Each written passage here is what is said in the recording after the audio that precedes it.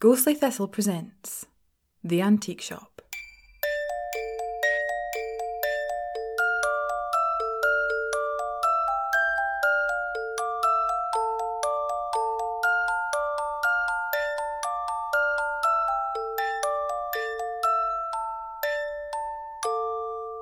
Episode 49, The Death Message. I didn't bother going to the shop the next day. No my shop, at least. I went to another one. I'm not really sure how I found it. I've seen it before, through a jewellery box mirror, but never really known in what dark alleyway it's been hiding all these years.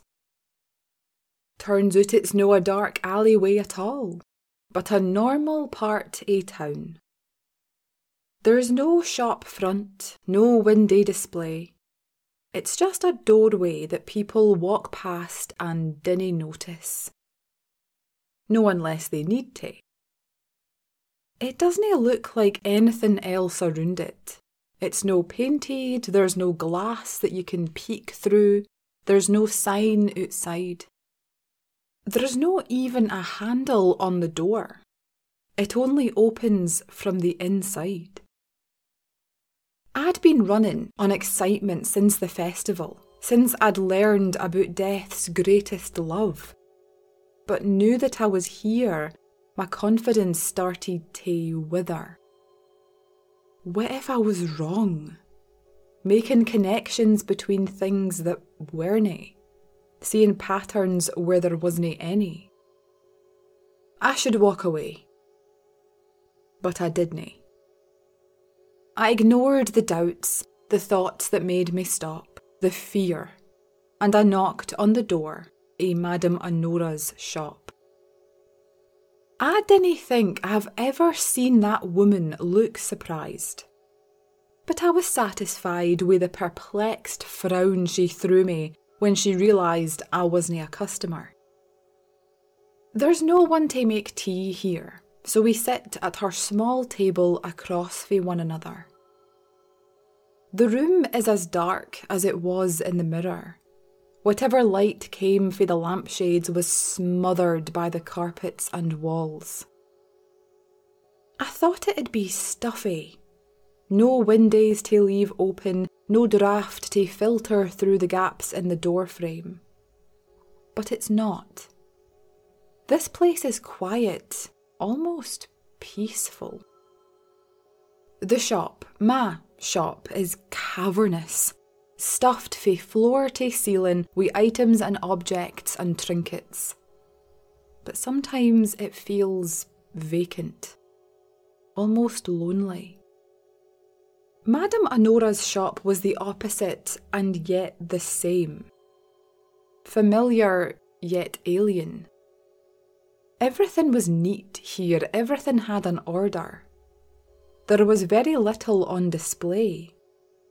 Some items on a shelf, the one I'd been viewing the room through, and I wondered if whatever the jewellery box I'd found had been attached to was still here, or if Madame Honora had noticed. It was sparse, but the darkened walls and dull light lent it a more comfortable feel. The lacky clutter and mess meant you could see every corner, every nook, and knew there was nothing there.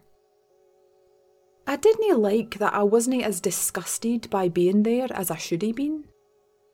She was the enemy, wasn't she? This was where curses were cast, bad people were helped, and lives were ruined. But what had I expected? A cauldron? Madame Honora let my eyes wander, let the silence settle. The similarities between her and my boss were perhaps better left unmentioned. When I finally realised there'd been a lengthy silence, I got straight to the point.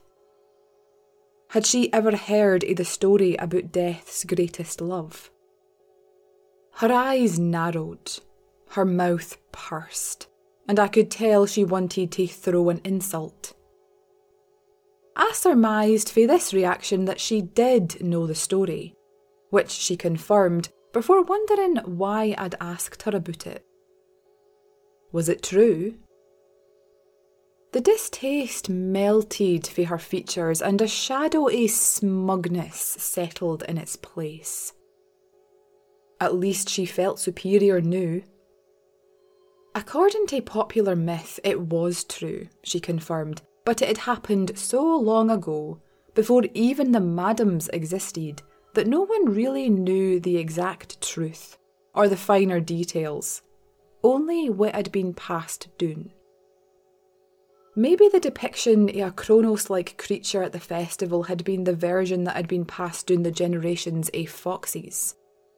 Maybe it was artistic license by the puppet makers. But I wasn't about to let this go over some flimsy coincidences. Knew it was my turn to look smug. I told Madame Honora that I had a way to break us all free of our fates as madams. But in order to do it, we needed to summon death. My smugness didn't last long, as Honora sneered and sniggered in derision. I was an idiot, she said. The only way death can be summoned is by dying. And unless I was willing to die for this, we'd have to use another way. Before I could petulantly throw something back at her, she said that the quickest way to find death was to go somewhere they frequented. A place of death. A cemetery? I'm glad I never said that aloud, because I did feel like a dauber when she told me where we were going. A hospice. I didn't know what's worse. Why does every place that begin with hosp have to be so bad? Visiting Reed after his accident was bad, but now we were going somewhere equally as dreich. And I was going there with the auntie madam. I'd never heard of the hospice we ended up at. None of my family have ever been a patient in one, but it was an eerie place. Hospitals are noisy, ironically full of life.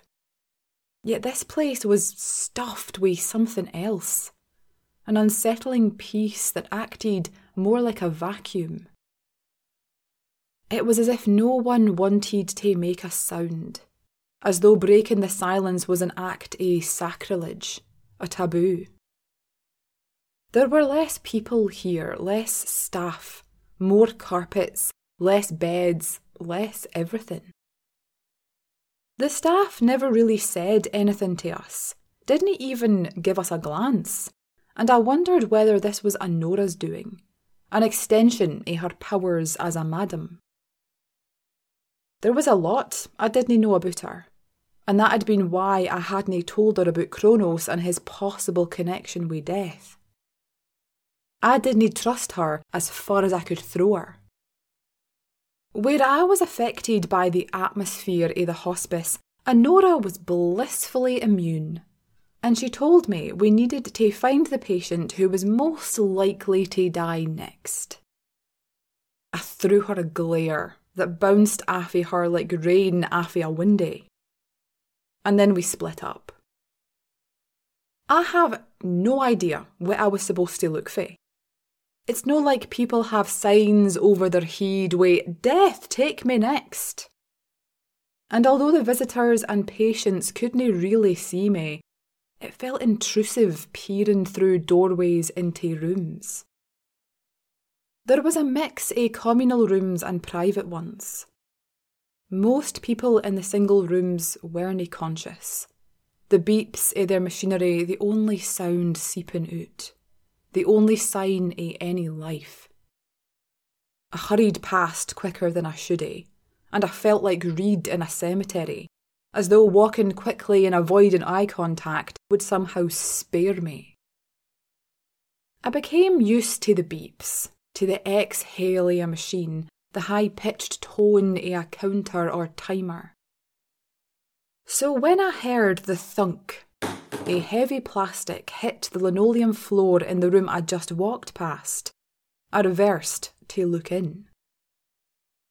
An older-looking woman, maybe 50s or 60s, was sitting up in her bed in a private room, staring down forlornly at the ground where she'd dropped a thick, navy blue, brick-shaped object.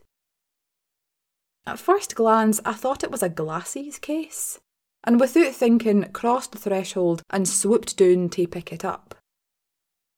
It wasn't anything to do with glasses, it was a fucking phone. I'm no joking, this thing weighed about as much as a bag of tatties. It even had buttons. Proper buttons. I didn't remember these types of phones, but my dad had one in a drawer that he'd had before I was born. He'd called them Invincible, and I think some are even in museums now. This one was a testament to how well they were built if it was still working more than 20 years later. You even had to press buttons multiple times to get a single letter. Why was this person still using this phone? Technology had come a long way, and surely it wasn't even supported by the manufacturer anymore. I realise that I'm staring at amazement at this phone and that it's no mine, so I start to give it back to the woman when it nearly vibrates out of my hand and reads one new message on the screen. The sender is 1983. I didn't know how these phones worked, but 4 digits is too few for a number. And what kind of nickname was 1983? Old person? Unknown strange number? I started to think this might be a scam. The patient, who later told me her name was Joan, noticed the look on my face and tried to reassure me that it was nothing sinister, that this phone was letting her communicate with her dead husband. This did nothing to reassure me, like she was hoping. I slowly sank down into the armchair left for visitors and acted interested, trying to hide the shrill lilt of surprise for my tone. Joan told me that when she was healthier, before the cancer diagnosis, she had run a small business that bought vintage items for estate sales and sold them online. One day she'd been at an auction and a box of random items had been one of the lots. She'd been more interested in the other things inside, but the phone was a part of the sale. Assuming she'd just hand it in somewhere or throw it away, she'd thought nothing of it. Then it had started vibrating. It had been a text message saying that it had been a long time since they'd spoken and asked her if she was doing well. The text had been sent for the number 1983. The same year her first husband had died in a motorcycle accident. Out of morbid curiosity, she'd replied, and over the preceding text message exchange, it had become clear that the person on the other end was her first husband. He mentioned things about their marriage. He remembered her favourite restaurant, what house they'd been wanting to buy, how many guests they'd had at their wedding. That had been a few years ago, and they'd been talking ever since. It had been a comfort, especially through her cancer, which she'd been diagnosed with shortly after getting the phone. I tried not to stare at the phone, tried not to be concerned with the loving way she gazed at it. There was that familiar unease swarming in my stomach, that same sense that something wasn't adding up here. Before I could ask any more questions, Madame Honora appeared in the doorway, small frown drawing her eyebrows together as she noticed me sitting down talking. Curtly, she summoned me over to the door with a flick of her hand, and apologising to Joan, I did as I was told. I presumed by her short attitude that she hadn't found death, and before she could berate me for sitting on my arse whilst she traipsed around, I asked her about the phone Joan had. Honora glanced at it, observed Joan, and said it was probably a transference phone, and that it was too late to help her now. Although the shop may be filled with antiques with a long history, there was the occasional item fae more recent times. With the rise of technology, someday they themselves were bound to become antiques, and it had already started. Some people had begun to use older mobile phones to avoid the inevitable. They'd do something to the phone, enchant it in some way, so that whoever received it and began texting them back would swap places with them. If they had cancer, then the phone would transfer the cancer to its new owner. Whoever was texting Joan, pretending to be her husband, had been diagnosed with whatever cancer she had now, and over the years it had slowly transferred to her. I felt sick. Why the fuck were things like this allowed to happen? Honora noticed my disgust and told me we had no time and that Joan didn't either. Before I could berate her for being so unhelpfully crass about the death of a stranger, I heard the phone drop to the ground again. But when I looked at Joan, she was unconscious. No unconscious. Deed. Madame Honora perked up and told me that I should have said if I'd found the person who was going to die next. I had no words. They'd all disappeared. It didn't take long for the familiar black shadowy death to colour the walls and smother the light. They hadn't changed a bit since I'd seen them last. Although why would they? It's no like in the last few months I'd suddenly overcome my fear of the Bodach, or my fear of death. I didn't really think about it at the time, but I wonder now what Honora saw, what death was to her. The Bodach stopped on its way to the old woman, lying in her bed, phone having fallen on the floor, still no broken. Its cloaked figure glanced at Honora, then at me, and again greeted me as Fate's apprentice, before wondering why they'd seen so much of me lately. I cleared my throat because I knew my voice would have cracked otherwise. I asked them about the story, the one I'd seen at the festival, about their greatest love. Was it true? Bodachs didn't have faces. They have no expressions. Yet there was a bitterness to the air, a sad ripple through the darkness death was cloaked in. I began to tell them about Kronos, about his preference for being a black cat, about his many tails and third eye, until finally I confessed that I know where he is, and what he's been doing for all of these millennia. I didn't know if you've ever been stared at by death, but it's no pleasant, even without facial features. The adrenaline was starting to make my hands shake, and I balled them into fists to stop it from spreading to the rest of my body. I wasn't done yet. I told the Bodach that I would only reunite them with their love if they killed Fate. Confidence doesn't bloom in me when even Madame Honora stares at me like I've gone mad. And I suppose she's not far off of being right. The Bodach is silent. The shadow shifts.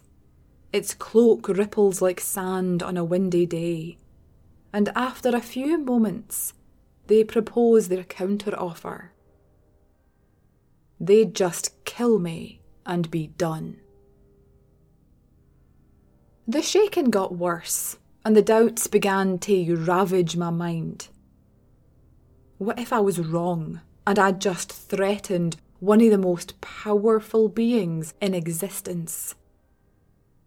I had no doubt death would kill me for being such a cheeky shite. But I'd been doing this for years. Doubting, procrastinating, finding anything else to believe because I was too slow, too unaccepting of myself and everything I'd seen.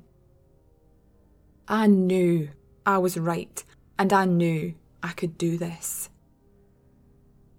I replied that they couldn't kill me. I was a future madam. My fate had already been set. Currently, I was immune. And it was all because death had put themselves beneath fate, had given in to their whims and fancies, let themselves become inferior. But I was offering a solution. And Nora looked as though she was about ready to walk out and refuse that she ever knew me. She wouldn't have any faith in me, would she? Death, after a few more moments of ominous silence, confirmed that I was right on all accounts, except one. Yes, they couldn't kill me, but they also couldn't kill fate either. As long as there was life, there would be some semblance of fate. You can't kill a concept, an idea. However, you can imprison it.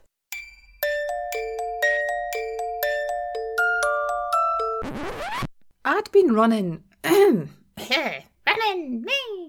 I didn't like that I wasn't as disgusted by being there. So when I heard the thunk of heavy plastic hit the linoleum floor in the maybe 50s or 60s, was sitting up in her private... What? No, she wasn't doing that. A sad ripple through the darkness death was cloaked in. A sad ripple through the darkness death was Jesus Christ.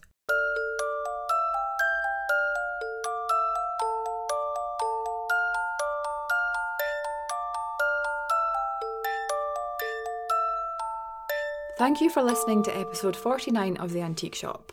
Episode 50 will be released in 2 weeks' time.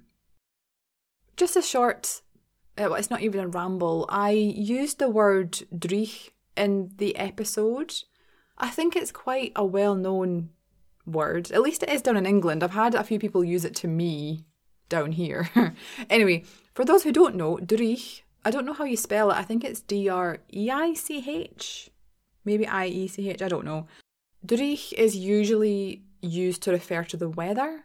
So if it's a dreich day, it's usually like an overcast day, or it's raining, it's kind of miserable, of which those days are plentiful in Scotland. But I tend to use it a wee bit more loosely, I think. I don't know if I'm maybe using it a bit too loosely or not, but I like the word, and I like it to mean something other than the weather. So yeah, because it usually refers to the weather being overcast or miserable, something being dreich just means that it's miserable, it's a bit dull, it's not great.